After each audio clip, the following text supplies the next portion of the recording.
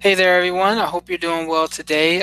It is Thursday, February 14th. Happy Valentine's Day or Happy Best Friends Day, Galentine's Day, whatever the hell you call it. But my name is Rafael Garcia, and I'm with Shawan Humes for episode 112 of the MMA Ratings Podcast. And, it's funny. We're on February 14th. We're doing episode 112. I can't help but make a Cupid reference from the early thousands, or what was it, late 90s or whatever. Schwan, are you up Yeah, on late that night. group? Yeah, I was wondering where you were going with that. Then I was like, oh, Cupid 112. That's nice. Yes, That was a good yes. one.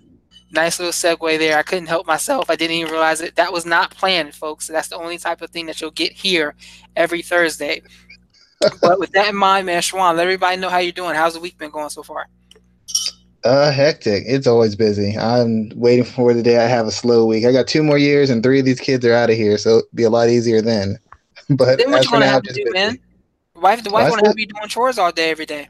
I still got the 6 year old. She's interested in a lot of stuff too, so it'll always be something. Okay, okay. So with that in mind, man, let's go ahead and jump into the show because we got a hell of a lot to talk about. Well, we have a lot to talk about, but we don't really have a lot to talk about because, yes, we have three cards this weekend, two Bellators and one UFC. But if you look at the Bellator cards, it really isn't a lot there. There's definitely more on this UFC card where we have UFC on ESPN1 that's set for Sunday, which almost pissed me off. But I forgot that I'm off on Monday, so I really don't care. But we have quite a bit to talk about, and I want to hit these two Bellator cards first, but I don't want to hit them individually because 215 is kind of bare bones. It doesn't really have a lot. I was looking at it yesterday as I was writing about Matt Mitrione's interview. So there's just a couple of things I wanted to talk about here. Let's talk about this main event first, where actually let me take a step back before we even do that. There is some Bellator news I want to talk about where we are getting finally, after 3 years in the making, Patricio Freire and Michael Chandler are fighting for the Bellator 155-pound title. That's coming on Bellator 221 next month, I believe. What do you think about that, man? Because this is a pretty big important fight. I feel like this is the most organic champ fight that we've had in the last few years. If you look at all of the champ fights we've had, this is probably the most intriguing and most organic one to me. What are your thoughts about this fight here, and who are you picking from an early consensus? Yeah, I know Patricki's manager, and he's been asking for this fight forever. And you're right in saying it's organic because they don't like each other. It's been an ongoing feud back and forth, not just as fighters, but as faces of the organization. As you know, the Pitbull brothers have been with Bellator for an extended period of time, getting these big knockouts, putting on these exciting fights, and yet they've never really gotten the run that Michael Chandler has. So there's this underlying competition, not just as actual fighters, but actually as who's getting the most attention, who's being respected for what they've done for the company. And the Pitbull brothers have always felt that Bellator has gone out of their way to push them to the side for whatever the new toy is or for a guy who's American. And so you see the culmination of all this. You'll see the culmination of all this when they get in the cage and they fight for Chandler's title. As far as the fight, as far as how intriguing it is, it's very intriguing.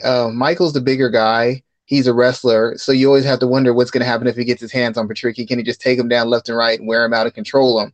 But in the past few years, Chandler hasn't looked as explosive nor as dominant with his wrestling, and he surely hasn't looked as refined or effective on his feet. So you have to wonder how much punishment can he take if he gets hit?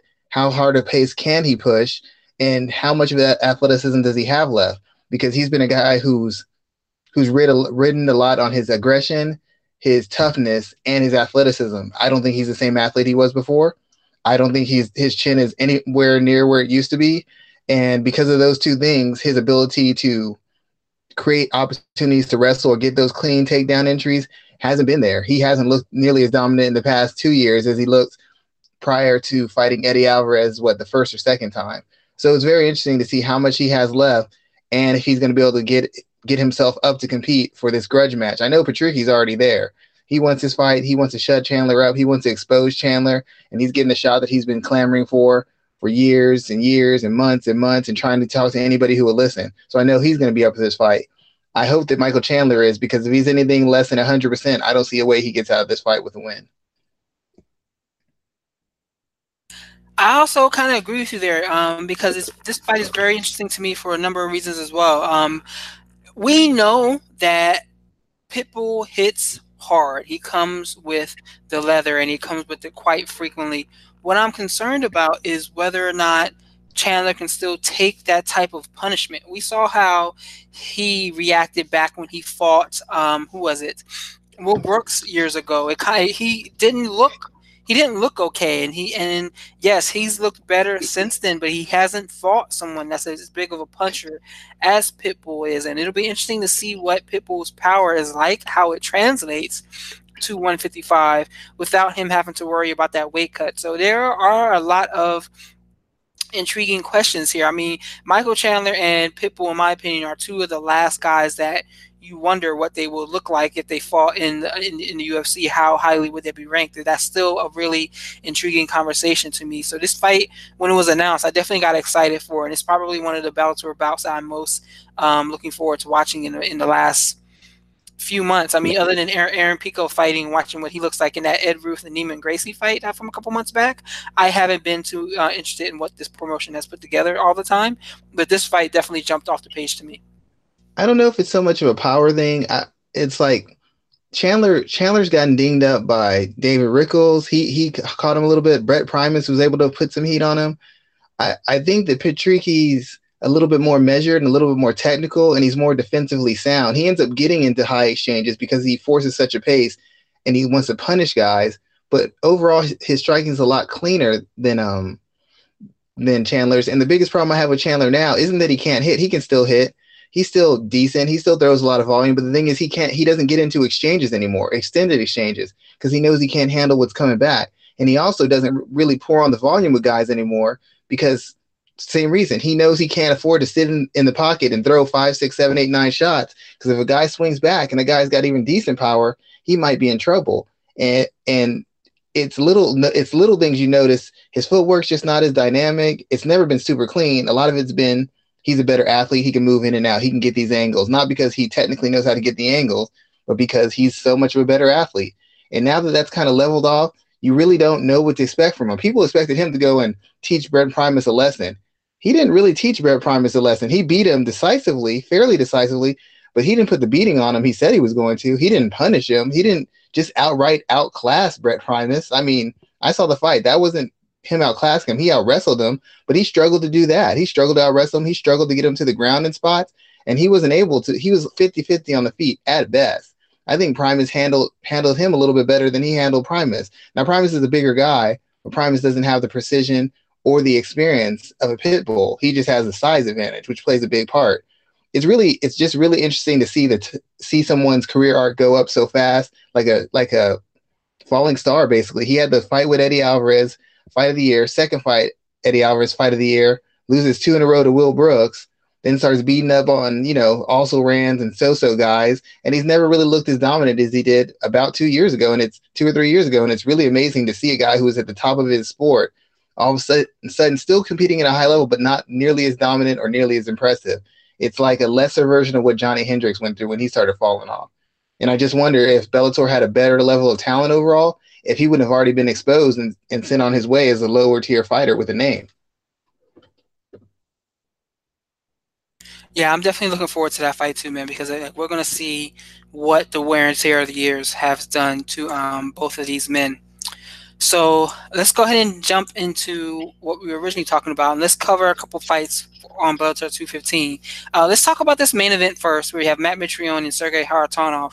The Bellator heavyweight division is basically wide open. You have Ryan Bader, who's the double champion there at heavyweight in 205, and he doesn't have any contenders. I mean, nothing looked too tough for him at all during the Bellator Grand Prix. Matt Mitrione was the only guy who went 3 rounds with him, but he still didn't really land anything of note during that whole 15-minute contest.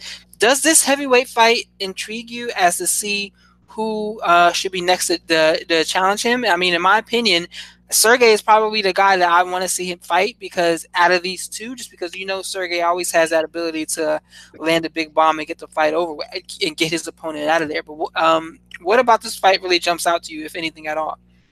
Well, the thing about it is Sergey actually has some kind of competence as a grappler. Mitrione is just so, I mean, he is literally one dimensional. The only guy I've seen him wrestle or grapple is Kimbo Slice, rest in peace.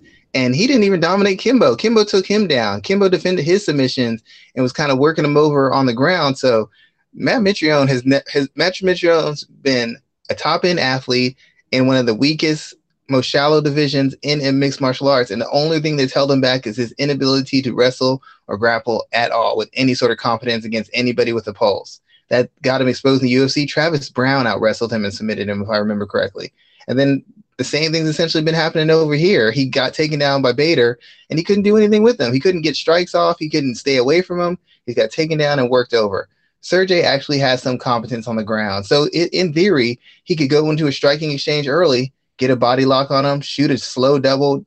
Hell, they could just exchange and tumble to the ground, and he would have a huge advantage over Mitrione. Mitch on the feet, it's 50-50. Mitrione's not the striker Sergey is, and he doesn't really have a great chin, but Mitrione is one of the better athletes, quick, fast, and it's hard to find a heavyweight who can match his physical attributes. The question is how much mileage is on Sergey, and if he can take the punishment when he fights Mitrione. Most guys don't have enough speed and aren't defensively sound enough to just get to Mitrione without being touched. Sergey is going to be a guy who's going to get touched by Mitrione as well. But for Bellator, the best case possible is Sergey wins the fight, because if Mitrione wins, you want to see a rematch of him and Bader. Bader embarrassed him. I mean, Mitrione would probably have to win another 3 or 4 fights just for me to even consider him fighting Ryan Bader, because he's never going to become a better defensive wrestler or defensive grappler. So that matchup is just going to be the way it's going to be 10 times out of 10.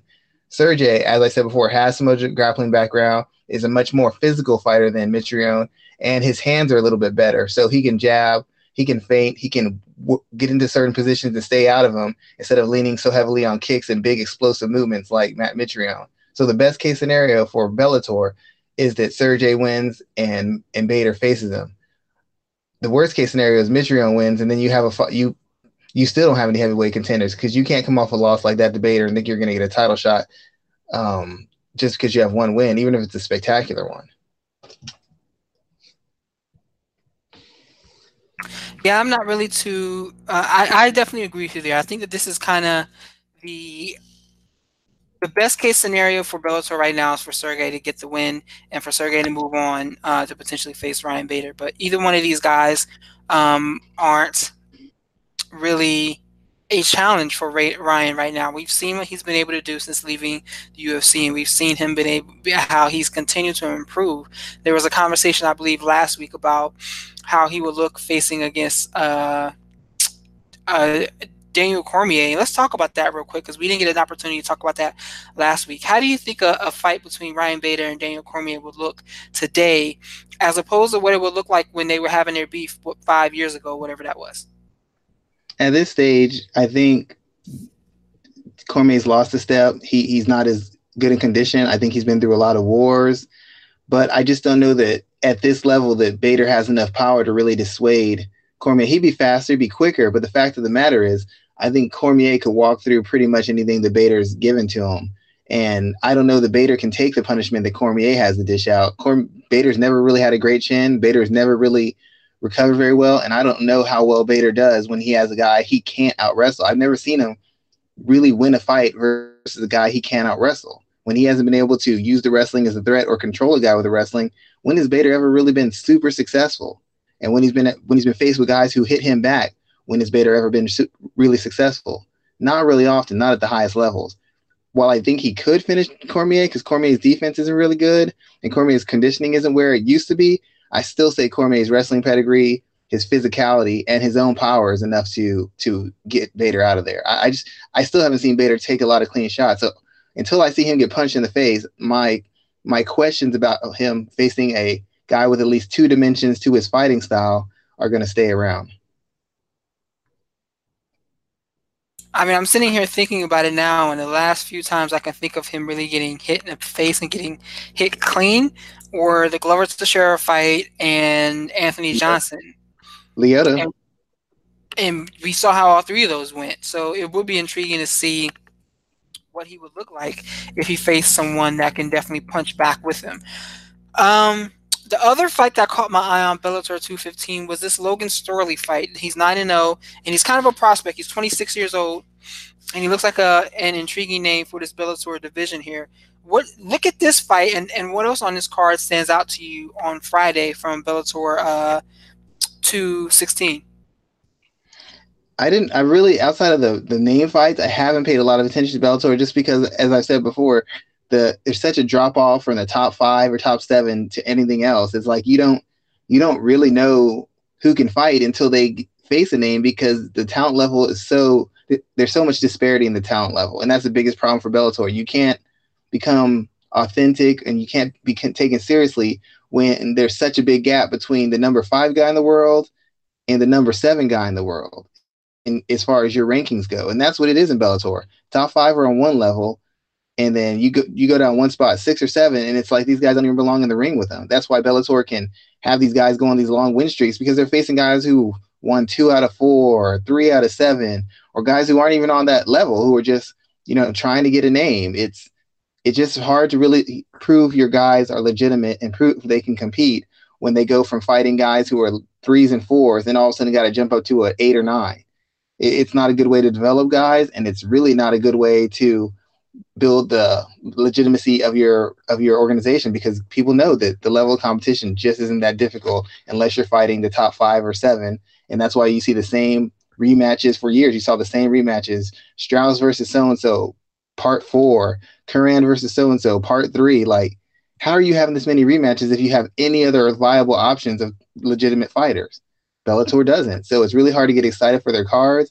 It's really hard to really gauge their fighters. It's really hard to take them seriously, because in every division you got 5 or 7 guys who can fight in it, only really 3 or 4 who could dominantly fight in it. So are you saying there's nothing else from this event that kind of hops off the page to you? There isn't anyone fighting that piques your interest, at least on this fight card? To be really honest, I almost forgot there was a Bellator fight card. And I usually pay attention to everything, but I really almost forgot about it just because the matchups weren't particularly stand out to me. They're kind of like, whether the fight goes either way, it's not a question of who's going to win or how they're going to win. It's pretty clear narratives, and there's not a big storyline as to what happens next. So when there's lack of direction and a real lack of mystery in the fight, it becomes hard to really invest in it. That's just me. Other people might not have a problem. I'll still watch it, but it's really hard to get super excited or really break it down, because there's just not much going on after the fight, and the road to victory for either guy is so obvious in the fight. Okay, no problem. I definitely understand that, because I kind of agree with you about Bellator 215. Nothing really kind of hops off the page to me there. Bellator 216 is a little bit different, because we have Paul Daly and Michael Page fighting in the main event. Vasily Minakov and Cheick Kongo, they've already been determined as being the fight for the #1 contender for the heavyweight title. So they're also fighting in the co-main. Roy Nelson and Cro Cop are fighting. Eric Silva is making his Bellator debut. Valerie Loretta, she's making her pro debut, also fighting in Bellator for the first time.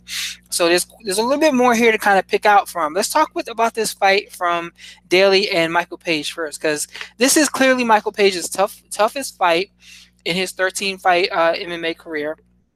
And he's been styling on guys. I mean, basically highlight reeling people left and right since he came in to the sport. Is this fight going to go the same way for him, or is he in for a rude awakening?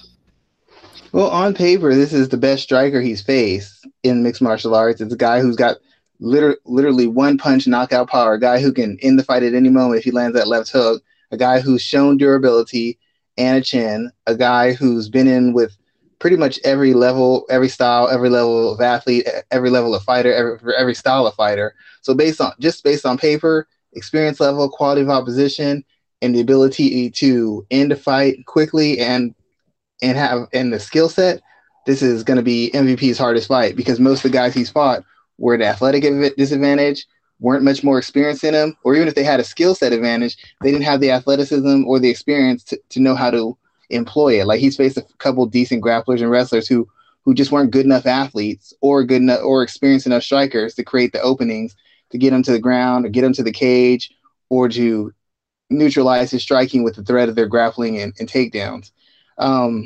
Daly's not who he used to be. He's not as quick off the trigger with his counters.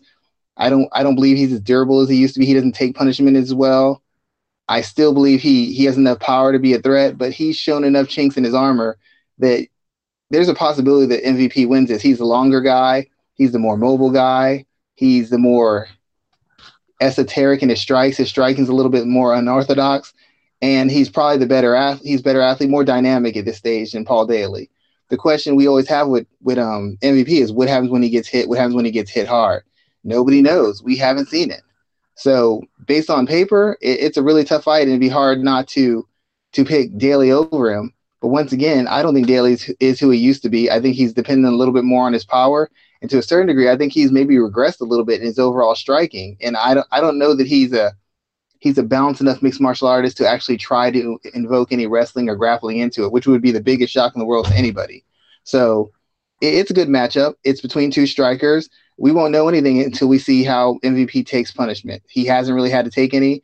We know he can dish it out, but we don't know if he can take it, and we don't know how well he dishes it out when there's a threat of being return fire coming back at him. So let me ask this: is this the fight where we see if he can take shots or not? I'd have to say yes. I don't know how he gets through this entire fight. I mean, there is a possibility with his timing and his movement. There is a possibility he could just catch Daly coming in and just ice him. But given the fact that Daly is very experienced in striking, mixed martial arts, I don't see how Daly doesn't get off at some point, whether it's working the legs, working the body, a counter shot to the head. I don't see how MVP gets through this fight and goes untouched. Daly's seen what MVP does. He hates this guy. He's been begging for this fight for years. So I have to imagine he's come up with a game plan of how to responsibly attack and walk down MVP. He's not going to come in there swinging wild. He's not going to be going for desperation takedowns. He's going to have a measured, poised, deliberate attack. And one thing I have to bring up, I would have loved to see a Lorenz Larkin MVP fight just because of the athleticism and the creativity in their striking. But Daly's shown the ability to handle somebody who's dynamic and creative with their striking. Lorenz Larkin was laying the lumber to him. He landed one shot and that fight was over. So it's not like he hasn't seen somebody with the physical tools and maybe not the same style, but in the same generality of styles as far as uniqueness and being unorthodox. So I don't see a way that MVP gets through this. I don't believe we'll get through this fight without knowing if MVP can take punishment or not. And if he can't take punishment, he won't just not win this fight. He won't have a career in mixed martial arts, period. Once guys know you can't take it, they get real brave when they know that because everybody says, I know any shot can end the fight. And fighters always say that, well, you're in the fight game, any shot could end it. That's not true. We know for a fact some guys had to land 50 shots for it to end it. But when we literally know any one or two shots could put you away, people get real brave, regardless of your skill set, whether it's standing on the ground. When I literally know if I touch you, you go down, it changes how people fight you. So we're going to find out if MVP is who he says he is, and we're going to see if he can make adjustments, and we're going to see if he has a career after this fight. Because if he gets iced in one shot, he will not. All right, so I got two questions for you. The first one is this: do we see Paul Daly get off? I mean, he's one of the guys in MMA that you could not pay me to allow him to punch me in the face. It looks like every time he lands something viciously, it knocks years off of his opponent's life every single time. Do we think that he has the ability to strike with MVP for 5 rounds and put himself in a position to land some big shots? Yeah, I truly believe that. He's that dynamic, and like I said, he's not some guy who just used to kickbox for fun. He's a legitimate kickboxer. He used to compete in kickboxing quite often, so it's not something that's new to him. This is something he's done for years as a professional, and even when he's not done it for years as a professional, he's actually engaged in extensive striking exchanges with guys in mixed martial arts. And I'll compare it to the Anderson Silva Israel Adesanya thing. Anderson isn't a fighter or striker of the caliber of Israel, but just through experience of training a lot, sparring a lot, working on different techniques, and fighting a lot in mixed martial arts, he was able to have more success than much younger, much more athletic guys who had better all-round skills than Anderson. Anderson was able to have moments of success. I can't imagine that Paul Daly won't have similar moments of success because as good as MVP is, I don't think he's on the caliber of Israel Adesanya. Not in straight up striking. He's very good. He's very athletic. He's very unique, but I don't feel he's as accomplished. Now, Paul Daly's style is a little easier to counter because it's so straight ahead and it's so, I don't want to say predictable, but it's so typical of his style. But you can't overlook experience, you can't overlook seasoning, and you can't overlook poise, all of which Paul Daly has. MVP's never been any sort of, he's never faced a guy who can take openings away. He's never faced a guy who could take his shots. He's never faced a guy who doesn't walk into every single trap he sets for him. Experience will allow you to navigate traps and recognize things. Experience will allow you to attack different targets. Experience will allow you to use different tricks to get shots off. And once again, I go back to the Adesanya Silva thing. At this point, Derek Brunson is faster than Anderson Silva. Why couldn't he land? He doesn't have the seasoning. He does not have the experience. He does not have the understanding of striking. And no amount of youth or athleticism is going to make up for that when you're facing an athletic, youthful striker. You have to have experience, poise, and seasoning. Paul Daly has that. Anderson Silva has that. So it's very likely he's going to get to him. It's very likely he's going to put some pressure on him. The question is, can he maintain it? And can he not fall into any traps that allow MVP to counter him big and put his lights out? And I think he can. I think he's got the skill to. Let me ask you this. One last question about this fight here. If Paul Daly goes out there and gets starched, like I say, he gets knocked out badly, kind of the way Paul Daly did Lorenzo Larkin, how badly does this impact MVP's stock? Me, in my opinion, as I've kind of been thinking about this fight and looking at its development recently, I'm beginning to question what MVP's long-term value is to Bellator even to begin with.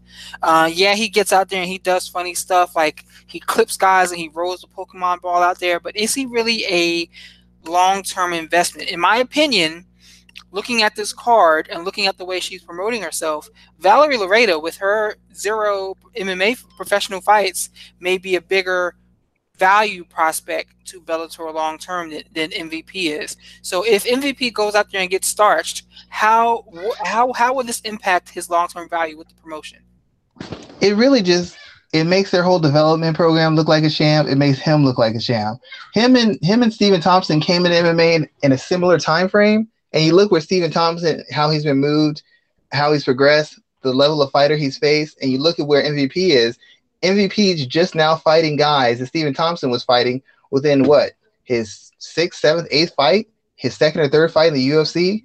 Their development has been handled completely different, and you have to wonder, why is that?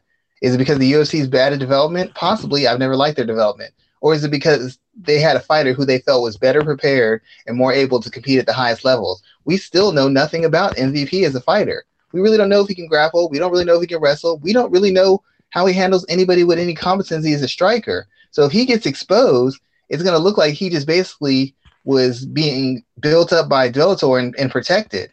I mean, him just getting starched, if he puts on a competitive fight back and forth and he shows some grit, he shows some skill, that's different. But if he goes out and just gets starched round one, it just calls him to question Bellator's signings. It calls him to question Bellator's development. It calls him to question the legitimacy of any of his wins, because this will be the first test he's had, and he's had so many years to build up to this. How are you not more prepared? How do you not shore up the holes in your game? How have you not prepared, put yourself in position to beat the best guy you've ever faced? This is pretty much his whole career moving forward. A loss here doesn't end it. He can keep on fighting, but he's gonna have to put 2 or 3, 4 or 5 wins together before anybody takes him seriously on any level. And if he gets starched, you can't move him back down. You just got to keep giving him tough fights.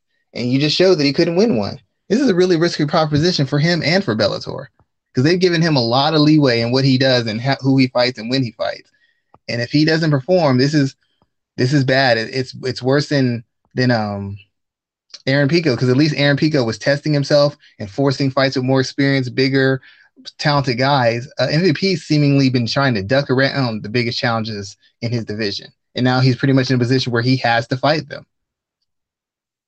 So one thing I will say is that if MVP gets starched, I don't think it calls into Bellator's entire developmental. I think they did a good job. They're doing a good job with Ed Roof. They're doing a good job with Neiman Gracie. They're doing a good job, or they did a good job with Bubba Jenkins. There are other examples of guys that they've done good jobs with bringing them up. I don't think MVP is a getting blown out is a testament to all of that not being right, but I do think it really does cause some questioning around him from start to finish. But I think that questioning is already there. I think that questioning is already growing. That why isn't he moving up the ladder and facing more tougher opponents? So I think that questioning is already coming into play. Yeah, the questions are there, but just like when people question Conor McGregor, they're like, "Well, he's a fake, he's a phony. What if you have an unfavorable matchup?" When he got unfavorable matchups or he faced all time greats, he performed. So if he would have got smoked by Chad Mendes, it would have all come down. If he would have got smoked by Jose Aldo, it would have all come down. Those wins enabled him to absorb that Nate Diaz loss a little bit better. Even Stephen Thompson, he lost to Matt Brown, and then he came back and he worked his way back up and he started beating top level guys again. We've never seen anything from MVP, and if he loses this fight, he's going to have to win 3 or 4 fights just to be taken seriously again. It's just the way it is. He hasn't accomplished anything. He hasn't really faced guys of any note or any real caliber of athleticism. He's basically been protected. I mean, look at some of these matchups in these first rounds, and he's getting a favorable style matchup. He's getting a guy who's not in his prime, a guy who's a striker, a guy who's not as durable, and a guy who's experienced the season, but a guy who's not what he used to be. He didn't get put in with a Gracie or a Ruth. He didn't get put in with those kind of guys right off the bat. He could have got put in with a John Fitch. Would have been a nightmare matchup for him. But they're trying to give him the best opportunity to succeed, which I understand. Which I don't kind of understand because I don't know how big a draw he is, anyways. But I understand what they're trying to do. But there's just so many holes in his resume right now. And there's been guys who've been in MMA as long or longer than him, and they've already taken that step. So it makes you wonder if he wins, then he was moved right, he was handled appropriately. If he loses, it just looks like you were hiding him. There's no other way to say it, but you were hiding him. He has to win this fight, or he has to make it super competitive. But if he just gets blown out, it's going to be hard to justify his last couple years of fighting.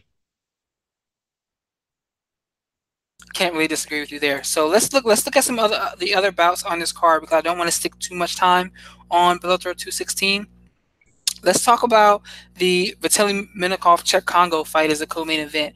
Do you think that this is a real number one contender? I think it's a better number one contenders fight for Minakov because he is a former champion that walked away from holding the Bellator heavyweight title. Do you think either one of these guys poses a real threat to Ryan Bader? Well, all these guys pose a threat to him just because they're heavyweights, they're big, they're strong, and they can end a fight at any point. Bader's never been the most durable guy, and against a heavyweight who can hit him, I have to imagine that he's going to get rocked, if not stopped again. It's really that simple. The only problem is both these guys have been out wrestled and out hustled by smaller guys who can wrestle. Chet Congo was decisively out hustled by King Mo, and Minikov's actually been pretty consistent, but he hasn't been super active, which is another deficit of being a heavyweight. Being inactive heavyweight doesn't help anybody. But also, Minikov's just not an exciting kind of fighter. He's not the kind of person that draws eyes. There's not a real big benefit for Bader beating him, so maybe Bader doesn't want to take that fight. Bader's in the driver's seat, and you're looking for fights that are interesting and make you money. All the fights versus the heavyweights are interesting, but none of them are really interesting to the casual fan. And if Bader's not going to get paid, I don't believe he takes that risk. Unless he's paid very well or he thinks it's going to do something for his career. Beating Fedor does something. Beating Mitrione in the tournament, beating King Mo, that does something. Beating Minakov or beating Czech Congo, I don't really know what that does for him. I think that he is going to. I think he is going to get paid regardless of the fact. I think he is being squared away by that promotion pretty well. My only concern is I do think that he can continue to dominate this group and dominate this group pretty well. So it'll be intriguing to see what's really next for him in this division as a whole. So I don't know. I think there's getting paid. There's getting paid like Conor McGregor makes money regardless of regardless of who he fights. He always makes money, but he makes money versus certain people. And that's why he picks and chooses. He fights Cowboy, that's a lot of money. He fights Dustin Poirier, he still gets paid a lot. Not quite as much as if he gets paid if he fights a name or has a certain matchup. And I think Bader's thinking of those sort of things right now. Okay, I can ride with that. Let's talk about Eric Silva. He's making his return to the fight space as he is facing Yar- Yaroslav. I can't pronounce this guy's name. I'm not even going to try. He's facing a 20-0 prospect coming into the fight game.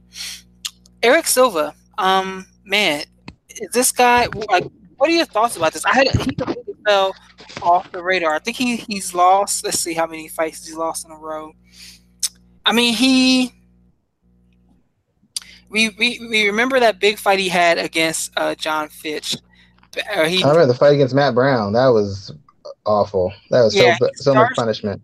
he starts Charlie Brenneman and he was put on the fast track. He almost beat John Fitch, but from there it went straight downhill. He hasn't done as bad as I thought, exchanging a lot of wins and losses. He's gone 1-1 a couple times, and he's won 2 and dropped 2. So he's kind of gone back and forth. What are your thoughts about him? Is he done? Is he washed, or are we going to see him go through a resurgence of sorts within the the Bellator cage? And you're Bellator, to get that squared away too. Bellator, there's always a rehab because they have a lower level of fighter. Outside of the top 5 or 7, most of those guys are pretty one-dimensional or pretty limited athletically. So he's going to have every opportunity to rehab his image, get some momentum. The question is, how much does he have left? I think Eric Silva technically and strategically has looked a lot better in his last couple of fights. The problem is his athleticism has dropped off. And I don't know if it's because of outside influences or just the number of beatings he's taken and the weight cuts and different things of that nature. That's what's taking it. But he's not as big an athlete as he used to be. He's not as durable an athlete as he used to be. If he still had his athleticism and his durability, he'd still be in the UFC right now, because right now he's finally learned how to fight and fight with some poise and discipline and some structure instead of relying on big spots of offense and big explosive movements. But now he doesn't have that athleticism or that durability to fill in the gaps when he does make a mistake. Now, when he makes a mistake, the whole fight falls apart. The guy he's facing, I'm sure they're trying to give him a soft touch because Eric Silva is a good-looking dude still. He has an exciting style. He has a look. He has a certain amount of charisma. So they're hoping they can kind of build him up and either put him in a position where he can be a world champ or at least have him face one of their name guys and get beat after you kind of get him some momentum to further justify your fighter. I don't think he's washed. I just don't think he's physically as dominant as he used to be. And for a guy who still makes mistakes, he makes a lot less, but he still makes big mistakes.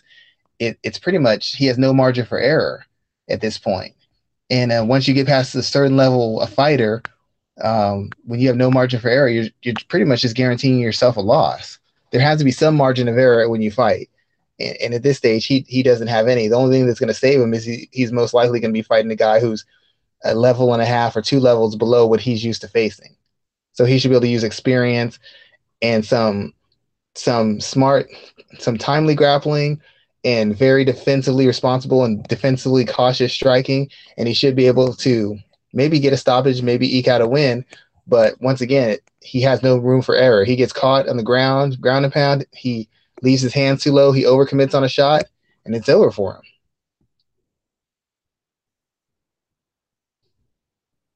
It's crazy how 1 or 2 beatings can immediately change someone's career and someone's trajectory, and it definitely happened to him as he continued to take damage over the over the years, and after that big fight he had with John Fitch back years ago.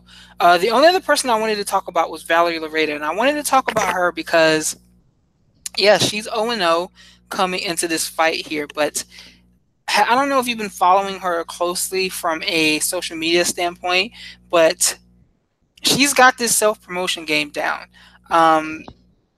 She's doing things that speak to the largely male demographic of mixed martial arts. I'll put it that way. And I don't quite know how I feel about that, man. Like, I get it.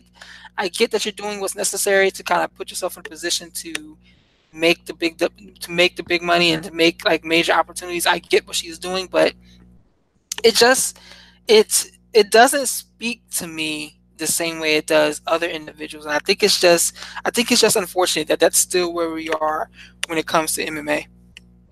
I don't know. I mean, to be quite honest, I get the point, and I don't think people should have to do. I get the point, but I'm one of those people who believes everybody should take every opportunity to do whatever they have to do. And I understand the integrity, I understand the way it should be, but we can't deal in the way it should be and the way it could be. You have to deal with reality. There's nothing stopping you from ever saying, I'm not going to be active on social media. I'm not going to post these pictures. I'm not going to be this way. I'm not going to be that way. That's fine. Just take what comes with it. There's never been a sport, there's never been a job where just doing your job and doing the bare minimum has gotten you into the highest position possible. Never. You've always had to go to appointments, show up to every meeting, stay late, go early, be approachable. You've always had to go outside your comfort zone to really achieve in anything. Politics, business, music, movies, acting. I don't know a career field where you just do what you do and you become not just well paid or famous or successful, but transcendently successful. That never happened. Tom Brady wasn't the biggest quarterback star in the NFL, and he won a bunch of Super Bowls. Peyton Manning was, because Peyton Manning went on Saturday Night Live and did all these shows. And another point, and I'm not trying to question anybody, but sometimes people say that people are forced to do things they don't want to be famous. I think Conor McGregor does what he does because that's who he is. I think Floyd Mayweather does what he does because that's part of who he is. You want to go to pro wrestling?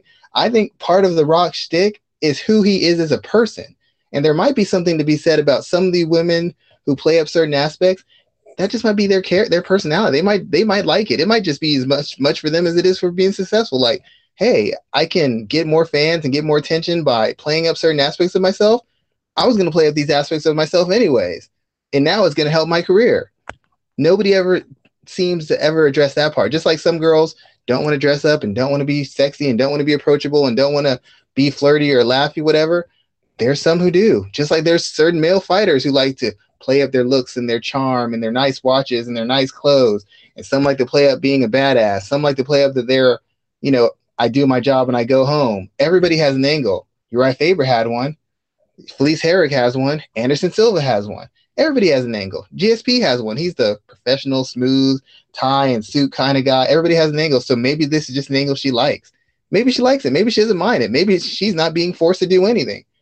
I don't know that Paige Van Zandt is forced to do things. I don't know that Rachel Ostovich was forced to do things. They just might like it. That just might be who they are. I don't think it's fair that people always assume they're forced to do these things to get fans. They might just not care, and it just might be what they like to do. Some athletes and some actors like to take pictures and see themselves in different pictures in different light. They like that stuff. They really do. It's kind of biased that we assume they're only one way to be represented. That nobody talks about that. Well, I'm not a girly girl. That's cool, but she is. So why are we hating on her? She's just doing it for fans. Maybe that's just who she is. You ever assume that? It's kind of rude to make the assumption one way, but not make it the other. That's just how I look at it. I'm not going to disagree with you too much there. I just think it's interesting that Bellator, when it comes to a lot of their women fighters and a lot of the ones that they promote, just like the UFC, they have it's very clear and it's very indicative. Oh no, that is true. I talked to managers about that. I asked them, why don't you have more of your fighters in here? And I'm not gonna tell you who the manager is. He told me, but he's like, yeah, they said they want a girl. Yes, she can be able to fight, but we want a very specific look. And I was like, are you joking? He's like, no. If they weren't so strict on that, I could get a lot of girls in there, but they're very particular. So yeah, I understand that point. I'm just saying that some girls like to do that. Some want to be a tomboy. Some want to just dress up, and be cute, and be sexy, and kick ass in a cage. It's possible. True. So let's turn our focus over to UFC on ESPN 1. This is the first big card on the new flagship network for the promotion, and they've done some great work here. I'm looking forward to a lot of different pieces of this card, and we have quite a bit to talk about. The biggest thing, obviously, is the return of Cain Velasquez, former two-time UFC heavyweight champion, his first fight since 2016 in nearly 3 years. I mean, if we look back to when the organization got on Fox back in 2011, which was 8 years ago. He's had one, two, three, four, five, he's had six fights in 8 years. And interesting enough, so he fought twice in 2012, fought twice in 2013, once in 2015, and once in 2016. What should we expect here? Velasquez is 36 years old, coming back from multiple injuries, struggles to stay healthy. What should we expect here from a former two-time heavyweight champion? Has the division passed him by, or was he so great? Is he so great that he should still be able to excel in a fight that is such as this one? The thing is, stylistically, his style still works. His single leg takedowns, his activity, his pressure, his volume, his ability to kind of transition from, even though it's not really clean or technical, his ability to transition from strikes into clinches, into takedown attempts, his ability to physically beat up guys and wear them down and break them down. His style and who he is as a fighter still works. The issue is, does his physicality work? Does his own physicality and his athleticism work at a level that allows him to be effective with that fight style consistently? Cain Velasquez has never been a great defensive fighter. He has never been a great offensive fighter. When I mean great, I mean like technically, where he throws sharp strikes. His takedowns are just so crisp and so clean. He just blows it for a double leg. He can chain takedowns together. He's so smooth on the top, looking for submissions or transitioning positions to get ground and pound. That's not Cain Velasquez. He's never been that guy. He's never been that guy. I don't care what anybody tells me. I talk to people who train with him. I talk to people who know him. I talk to other world-class wrestlers. He ain't that guy. He is a guy with a very specific skill set, but what he had is durability, physicality, and ability to fight at a high pace. My rule: you don't fight at a pace you can't set, you can't maintain, or you can't build on. Not only does Cain fight at a pace higher than everybody, he can maintain it, and if you even think about fighting back, he ramps it up and just blows you out of the cage. But Cain has been routinely injured, and in his last couple of fights, he has not shown the durability, nor has he shown the physicality, nor has he shown the conditioning necessary to enact the fight style that he has. And if he doesn't have any one of those things, in fact, in the entirety of his career, if Cain Velasquez was 10% less durable, 10% less cardio based, and 10% less physical, he wouldn't have had half the wins he's had already. He would not have. He gets hit a lot, entering and exiting. He gets a bunch of his takedowns. He has a fight for a lot of them. He very rarely just gets clean, crisp takedowns. And to be quite honest, I don't even remember that his control was being particularly great. Even though he's beating the hell out of JDS for 5 rounds and 3 rounds, he still found a way to get back up. He still found a way to stuff and fight off takedowns in multiple occasions. So does his style work? Sure. Does his approach work? Sure. I don't know if it works with the physical shell that he's become now. He wasn't the greatest athlete before, and he's probably, I don't know, 25, 35% worse now. And if he can't take really crisp shots, or his defense and his overall striking hasn't cleaned up a whole lot, I don't see how he wins this fight. I don't see how he would be a force in the heavyweight division right now, because a lot of it is just based on his ability to take you down and run you out of the ring. I don't know that he's capable of doing that anymore. And the worst part about it is, to fight with that style, you have to train a certain way. And when you train a certain way, it not just shortens your career, it also guarantees you're going to have injuries. You have to train at a certain intensity to maintain that pace and that physicality. There's a price for that. There's a high price for that. There's a reason why AKA guys get injured so often. So strategically, yes, his style still works greatly, even technically. But as far as what he can bring to the table, no, I don't think he'd be much of a force in the heavyweight division right now as it stands. What's very interesting to me is that you are picking Ngannou in this fight here, because I feel like most people are leaning towards Cain. As what's interesting is people are leaning toward Cain in a way that they're making it sound like it's going to go a lot like that fight he had against Bigfoot Silva years ago. But I think the main piece of that is that those fights were years ago, and that's not the same situation that we're facing today. What is Ngannou's path to victory here? Is it a foregone conclusion that he's going to get blown out, or is this a situation where we can all be surprised? if you can guarantee me that Kane was the Kane of old, stylistically his style works. He goes for the single leg. He might have to fight for it, but he's used to chasing. He's used to wearing you out, defending the takedown, eventually getting you down, and then unleashing hell on you on the ground. Even if you get back up, you're taking a huge beating and getting back up. He's forcing you to cage, beating you up, making you defend takedowns and get you down again, and repeats it all over again.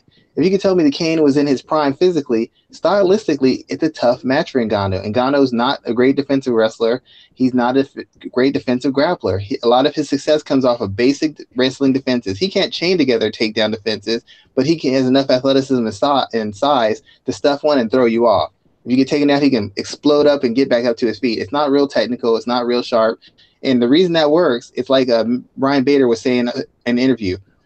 Sometimes when you're facing a better wrestler, the goal isn't to wrestle them. If you have a physical advantage or a size advantage, use that to get back up. Because the minute you make it technical, I can out-technique you. Even if I'm not the greatest wrestler in the world, you're not a wrestler at all. So I can just ride you out. That's a mistake Matt Mitrione made against Bader. It's a possible mistake Ngannou can make against Kane, but Ngannou's not that guy. He explodes up, gets back to his feet, starts looking for his counters. The problem is Kane isn't what he used to be physically. That's a fact. And secondly, another way this fight could go, everybody talks about what Kane did to Bigfoot. I'll tell you about a fight where Kane was prime Kane, super aggressive, super physical, super durable. And the UFC went to a new network for their first big fight when he fought JDS. JDS isn't exactly like Ngannou, but there's shades of this fight. What was JDS? A dynamic, athletic, but limited striker with accuracy, good counter ability, and could explode into shots and put people out with one shot. What would be Ngannou? An athletic, big, strong guy who with limited strikings, who can end a fight with one shot due to his explosiveness and physical athleticism. Correct?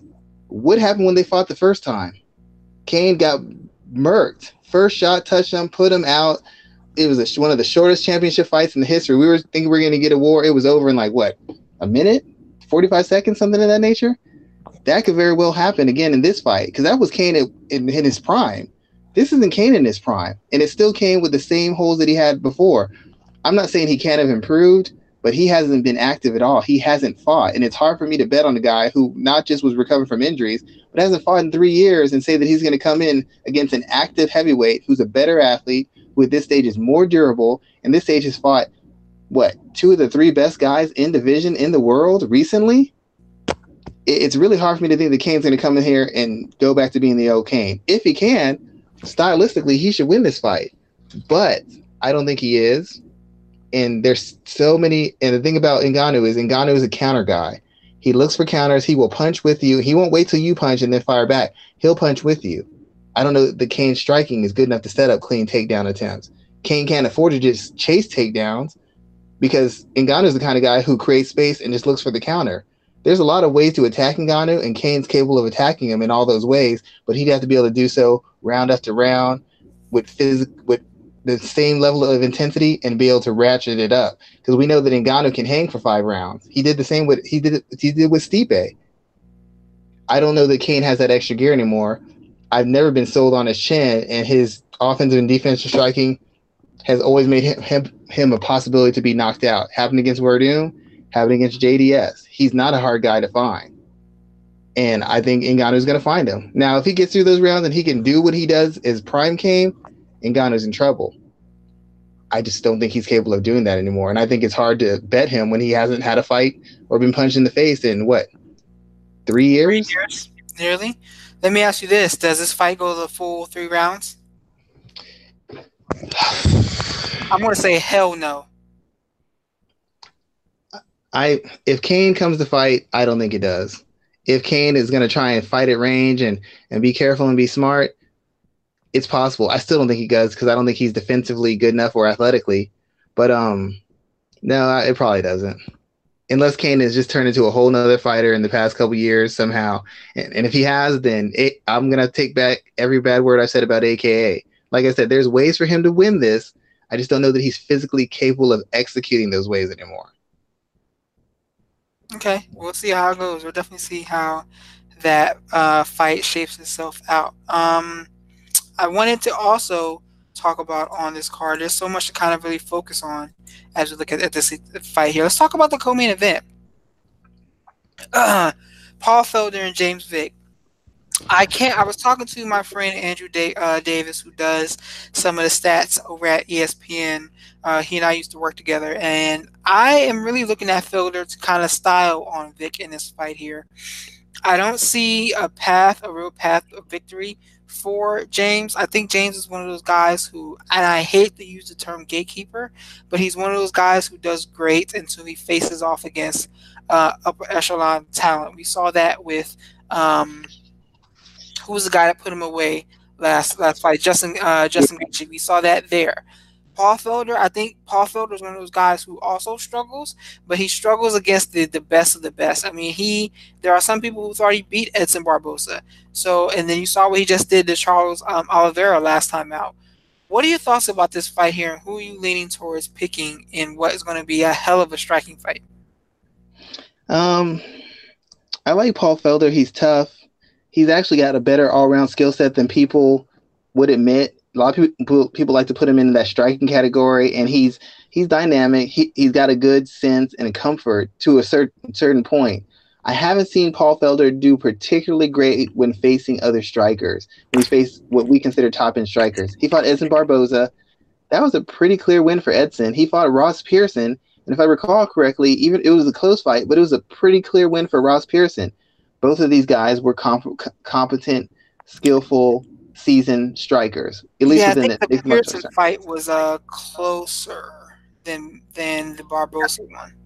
It was closer, but given Paul Felder's reputation as this dynamic striker, you would figure a guy who's not good with kick defense and not good with kick counters like Pearson would have got wiped off the face of the earth by Felder. But Felder had a lot of hard time finding his spacing, finding his timing, even finding Pearson with more than one shot at a time. Pearson, it was competitive, but he wasn't able to hit Pearson the way he wanted to, and Pearson was able to hit him a lot the way he wanted to. It's just Felder's very durable and doesn't get scared off very much, so he's going to keep on applying pressure and keep on throwing those shots. But he wasn't nearly as efficient as I would have liked, nor defensively responsible. Felder's biggest advantage is he has an all-round skill set that he can set the table to use with his striking. I think Vic's length is still a problem because Vic likes to kick. He likes to kick a lot, and his kicking length is from the spots you're not used to guys being able to kick you from, he can kick you from. From the spots you're not used to guys being able to kick you from, he can punch you from. That makes an adjustment on how you approach him. You might want to walk him down, but usually you have to take 3 steps before you're in danger of getting hit. You take a half step, bam, you get hit with a jab. You take a quarter step, bam, you're getting hit with a kick. So your defense on the way in has to be a little bit sharper, and your activity once you get in has to be so much higher because it's so easy for him to reestablish distance.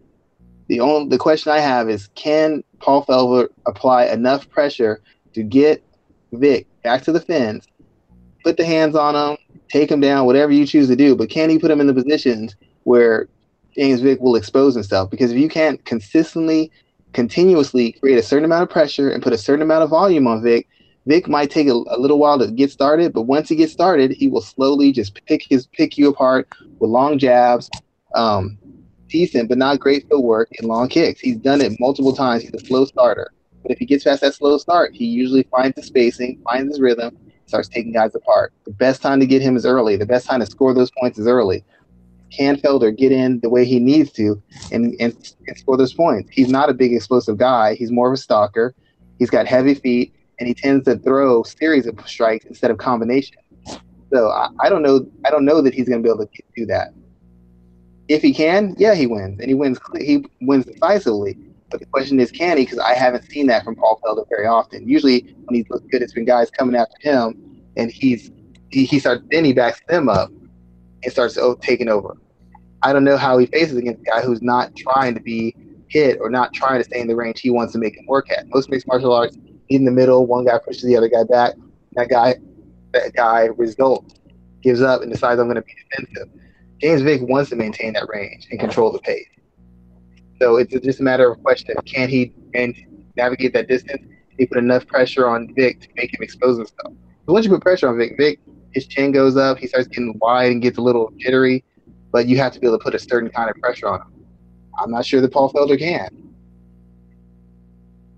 So let me ask you this: what is James Vick's ceiling? Is he someone that's a real contender? He has a record that says he is. He talks like he is. But what is his ceiling? How far are we going to see him go? He's not a real contender. I don't think he's a good enough athlete. I don't think his chin's there, and he depends more on his length than actual technical skills to provide lines of defense and offense. If he was a normal size fighter, normal height, fighting the same way he fights, he get knocked out every fight. He relies heavily on his length to navigate defense and navigate offense for him. He uses his physical build and his traits as a crutch to make up for a lack of finer skill in his game. And it gets exposed. Even with these advantages, he still gets rocked in almost every fight. Almost every fight he's winning on the win streak. First round, he is getting his ass kicked. Trinaldo beat the fuck up. Joe Duffy beat the fuck up. Every fight he's been in, he's getting beat the fuck up in the first round. He navigates it and eventually makes an adjustment. But early on, he's so vulnerable, and he's just not very durable, and he's not very powerful. He's the best of the rest. He's probably like a guy who, if you find the right matchups, you could probably get him to a title shot, maybe. But once he starts facing those elite guys or those better than average guys, he just starts getting beat up. He can't beat Poirier. He can't beat Gaethje. He can't beat McGregor. He can't beat Khabib. He can't beat Ferguson. I don't know that he can beat Felder either. So if he can't beat the elite guys, where does that leave him at? Second, third tier fighter. Like I said again, I hate to use that term, gatekeeper. We have an important women's fight here. Cynthia Calvillo, excuse me, there you go. You got to pronounce it with the J. Is fighting Courtney Casey. This is a pretty big fight here because Cynthia is looking to rebound, and she was on a pretty hot streak until she ran into Carla Esparza.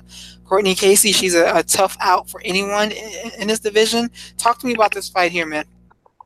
Courtney Casey is a good fighter who actually has lost 3 fights based not on the lack of skill, not on the lack of physical tools. She lost because she has the worst cage IQ in women's mixed martial art and possibly the worst cage IQ in mixed martial arts, period. Seriously. It's just as simple as this. Courtney Casey will let you take her down, and instead of getting back up, will hunt and search for submissions while somebody's grinding on her and throwing strikes, and will lose a fight just because she won't get back up because she feels she's close to a submission, which she may get with 2 seconds left in the round that nobody's going to tap out to.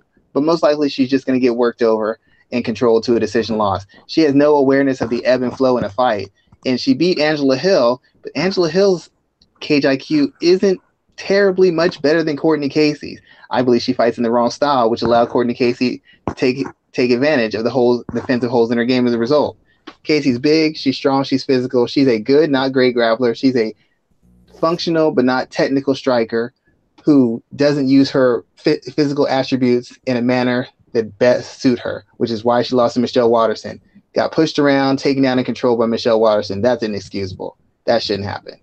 Same thing with JoJo Calderwood. Had her on the rocks, got taken down and controlled by JoJo Calderwood. That shouldn't have happened. She does not fight to her strength. She does not fight with an awareness of what her opponent is doing and what she needs to do to counter it. She's very much like Justine Kish in this habit. The thing that's going to save her is that Calvillo isn't very well developed. She has the right idea, counters, jabs, long strikes, moving around, but technically she's not very sharp defensively, and she's pretty basic offensively. The reason she lost to Carla Esparza is because she kept throwing the same strike.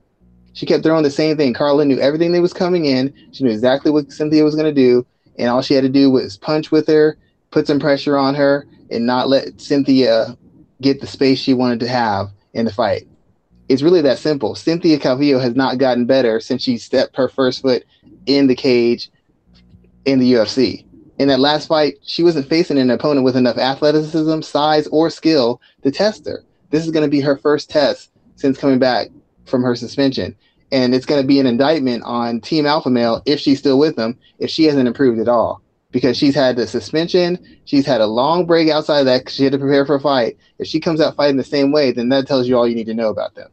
Because she's a good athlete, not a great one. She's a good wrestler, not a great one. Decent, probably. She's a good grappler, not a great one. It's all going to come down to, has she expanded her skills? Does she have a sense of awareness in the cage? And does she have enough growth that she can change up her combinations, change up her strikes, change up her entries, change up her setups? Because she's doing the same thing she's always doing, even though she's facing a girl who clearly finds a way to lose fights. she will get out hustled, she will get bullied, and she will lose the decision to Courtney Casey. And that's a hard thing to do.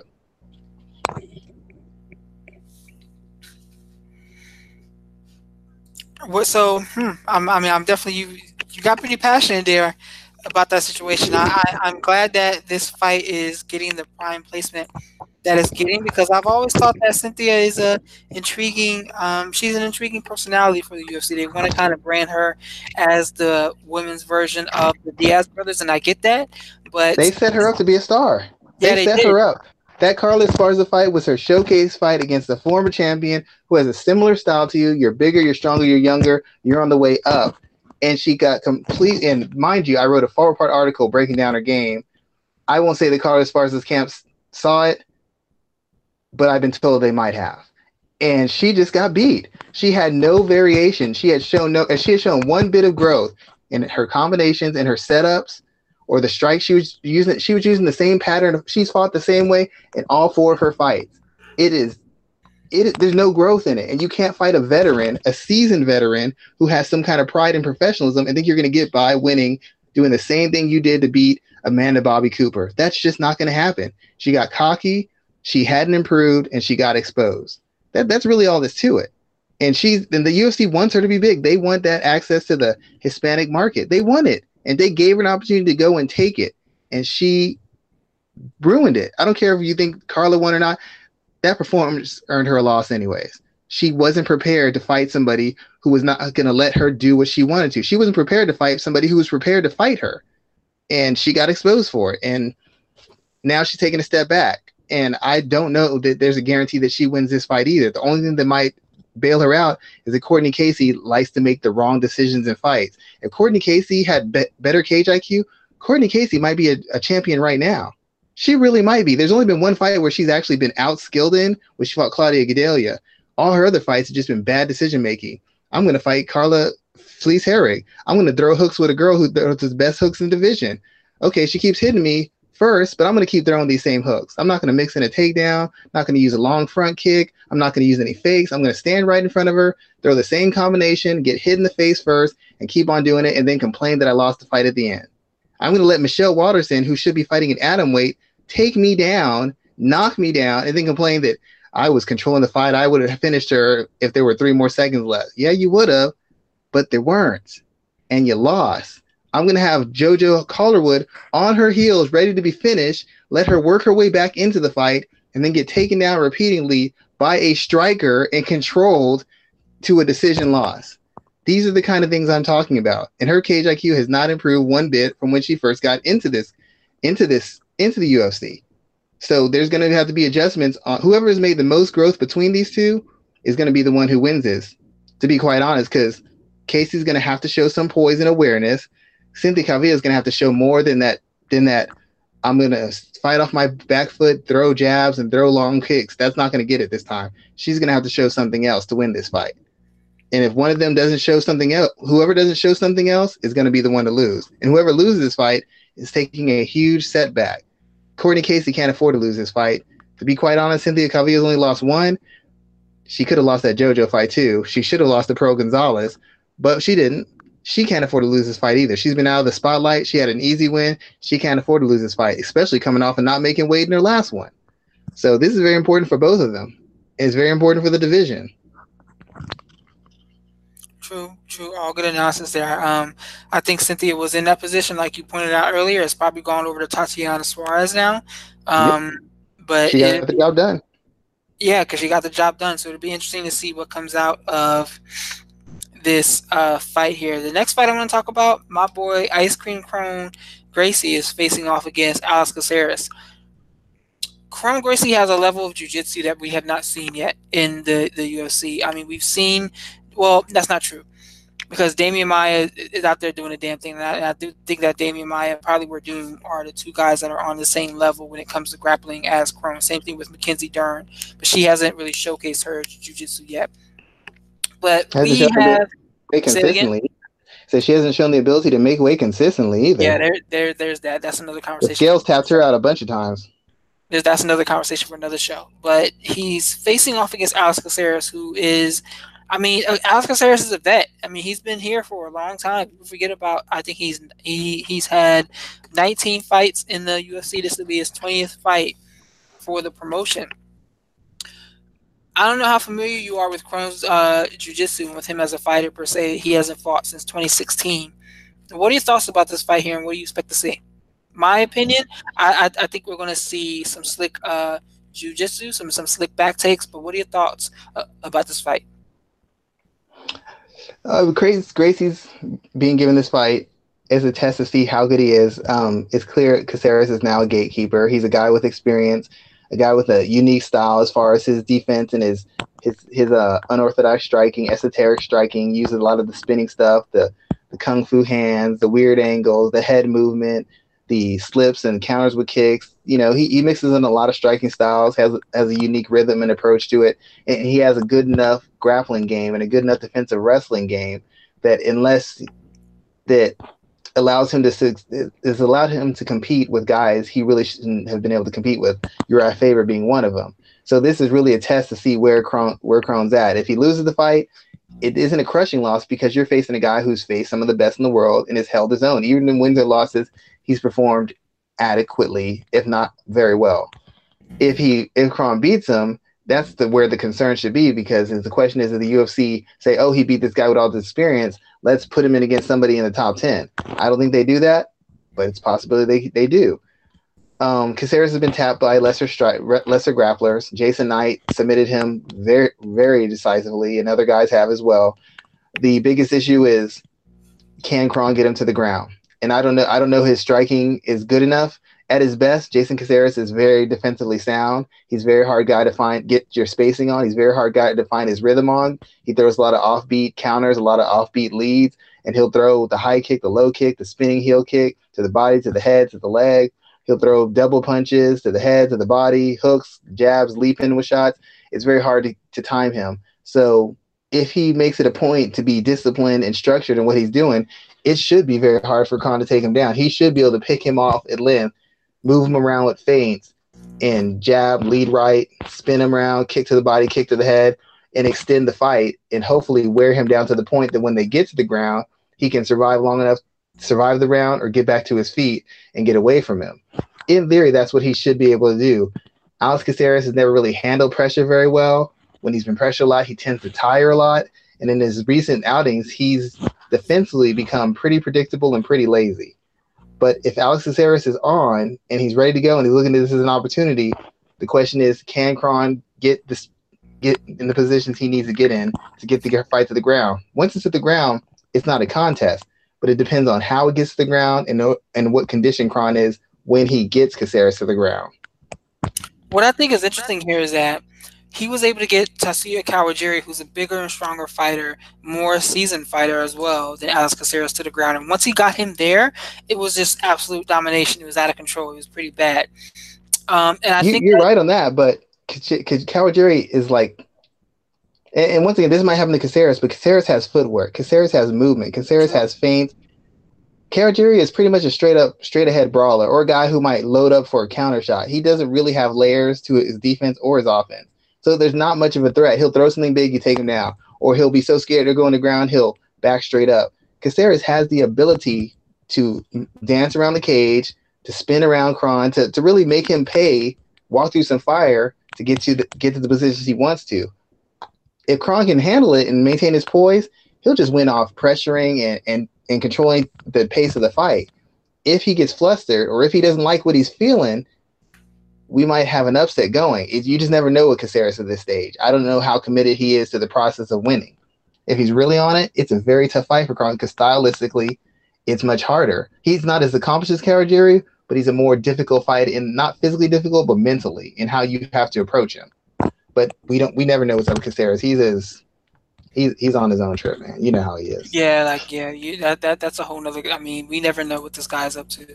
I also wanted to talk about the Aljamain Sterling Jimmy Rivera fight that we have. That's going to be the main event of the prelims portion of this fight. What do you think about this fight here, man? I think this is going to be a pretty intriguing bout between these two men. Aljamain is talking a big game, but Rivera's a tough out. What are your thoughts about this fight between these two bantamweight contenders? If I recall, Aljamain's wanted this fight for a while, and Jimmy Rivera was on his win streak, so he could just kind of say, "I'm up here, you're down here. I'm not taking steps Yep. backwards." Now Rivera has to take the fight because he came off a devastating loss, and I'm happy for Aljamain because it's an important fight, and I'm happy for Rivera because it's an important fight, and there's not a lot of important fights going on at bantamweight. Like there hasn't been a whole lot of them, with the division being hijacked with TJ and whatever's going on. It comes down to this with me. I've said this about Rivera before. Rivera is very studious. He's very methodical. He's very smart.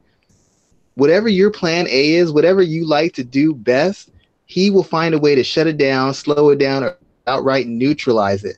And if you don't have a plan B or you can't make an adjustment within the round or between rounds because your corner, like a lot of mixed martial arts corners are, don't understand what they're seeing and don't understand what the guy's doing, then he will finish you or just beat you to a decision because he's taken away the play of your biggest strength. But if you have a plan B or you can make an adjustment, you have another element or aspect to attack him from, he falls apart. He's good dealing with your plan A. He's good with dealing with your your primary strength. He's not very good with dealing with your secondary strength. And that's where you can get him at. That's where he's lost fights. Every fight, even the fights he's won, when a guy starts making an adjustment or realizing what he's doing and starts doing something different, that's when he starts losing. That's when he starts losing ground. That's when he starts getting pushed back. That's when he starts missing. That's when he starts getting desperate. The biggest advantage he has is he's more physical than Aljo. He hits harder than Aljo. I believe he takes a better shot than Aljo. Aljo can be bullied. He's like a John Jones guy. He uses his length. He moves fairly well. He's got great transitions. He's able to use athleticism to get these unique takedowns and transitions to different positions. But the fact of the matter is, where he differs from Jones is he's not very durable. He doesn't like taking punishment as much as Jones does. Jones has a mean streak. Jones will take it to give it back. And he's not as physical a fighter as Jones. You can bully him. In fact, in his last win, when he got that submission on the guy, I forgot that leg submission he pulled off him. For large parts of that fight, that guy was bullying him on the ground. He was controlling him. He was stuffing takedowns. He was making him fight very hard for takedowns and punishing him. The fact of the matter is he spent too much time in those exchanges and that allowed Aljamain to get into positions he wanted to get into because he was determined to stay in that position and maintain that control instead of bailing out and reasserting control. Rivera is fully capable of doing that.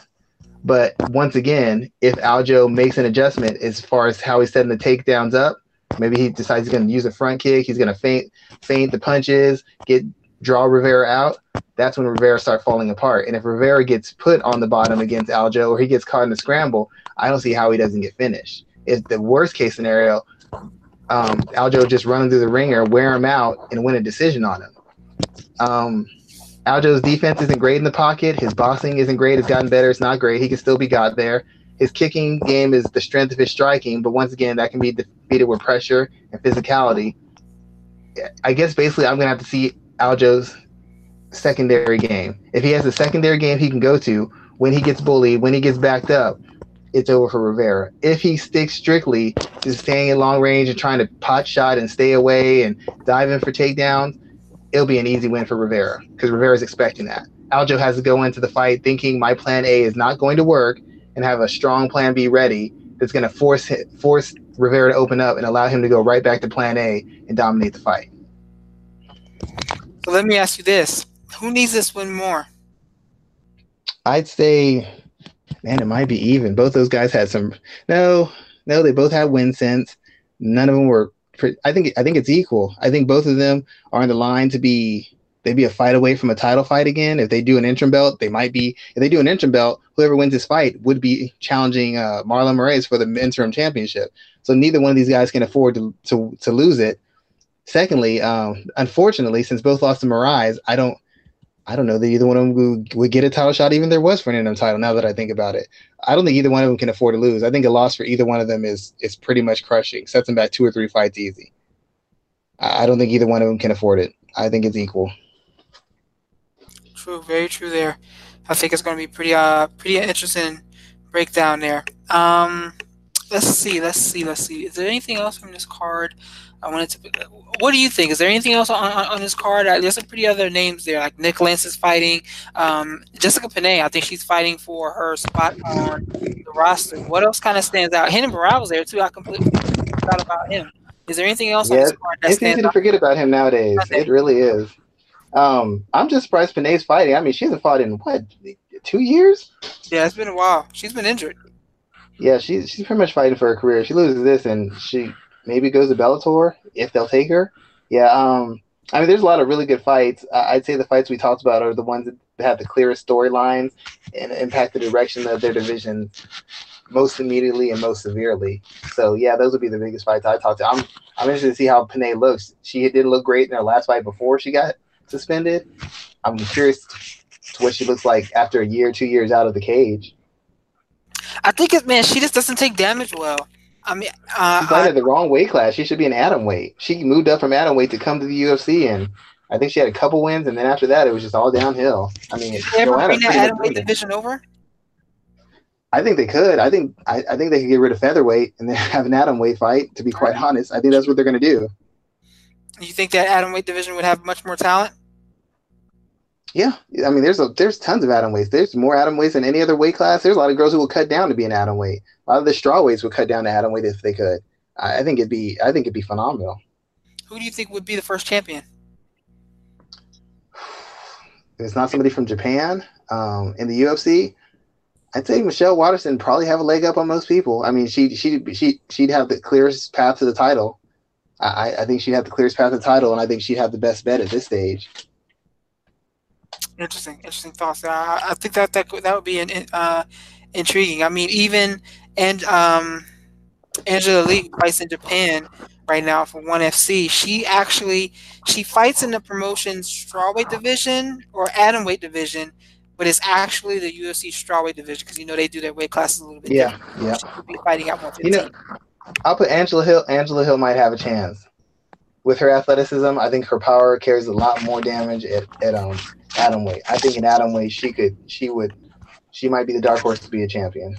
I would watch a title fight between her and Michelle. I think that could be a pretty interesting fight, like a co-main on like a UFC on ESPN Plus, whatever that is.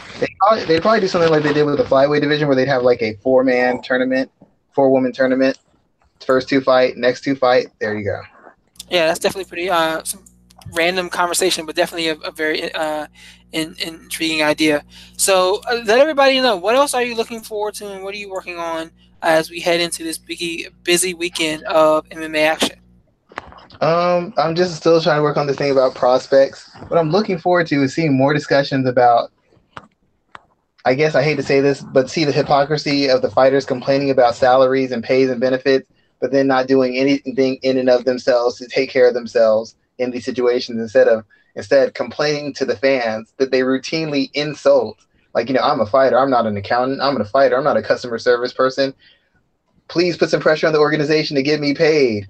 Well, which one is it, dude? Am I a loser, or am I a important money spending customer who can help influence your career? Like, I just get so tired of the fighter. I'm not tired of them suffering or speaking out about it, but I'm tired of them speaking out about it and not doing anything about it, but then laughing at us or complaining to us about their lot in life. You don't have to fight if you don't want to. I get it's your dream. A lot of us don't get to do our dreams because it doesn't pay the bills, and we have ourselves to take care of, parents, if not wives, girlfriends, husbands, whatever.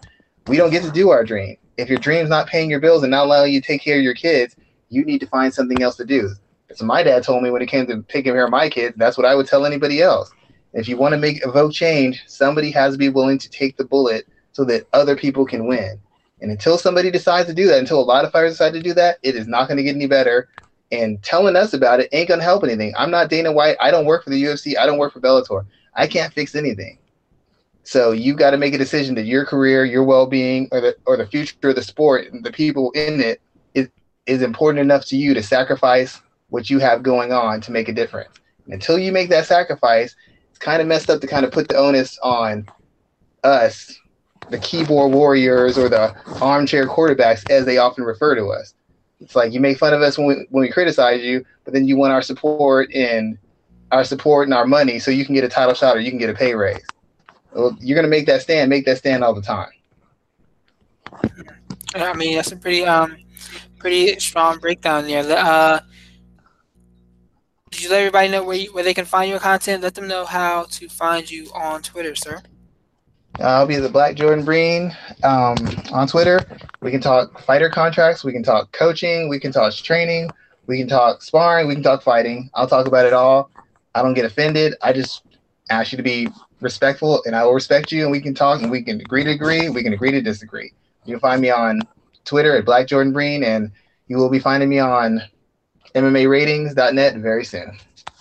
True, true. So with that in mind, I mean, I'm working on a lot of different things. I just published a pretty interesting piece about Kofi Kingston, so go check that out this week. I just promoted a piece about Kevin Gastelum too, and his action as the phony king of the middleweight. So let's talk about that too. He has to do it. Chael said it. it. He goes, you get one shot in the spotlight. You need to do whatever you can because the UFC will forget about you in a second. Ask about all those guys who got injured. Ask Colby Covington what happened to his title shot. He's still waiting. Yep, a lot of guys have it. Oh, you can't make this fight? Okay, we'll get you back. Oh, well, he turned it down. You got to do whatever you can to keep the focus on you, keep people talking. I mean, you have integrity or a title shot. You have the rest of your life to build up your name again. You ain't getting another title shot unless you force their hand. You got to try whatever you can do to do it. We got no title shots. Yep, exactly. That's basically how it's going to break down. So with that in mind, thank you, man, for another good show. We'll be back next week, and everyone have a good weekend and enjoy the Monday off if you have it. Yeah, thanks, guys, for the support. We'll see you later. No problem. Have a great day. Yeah, you too.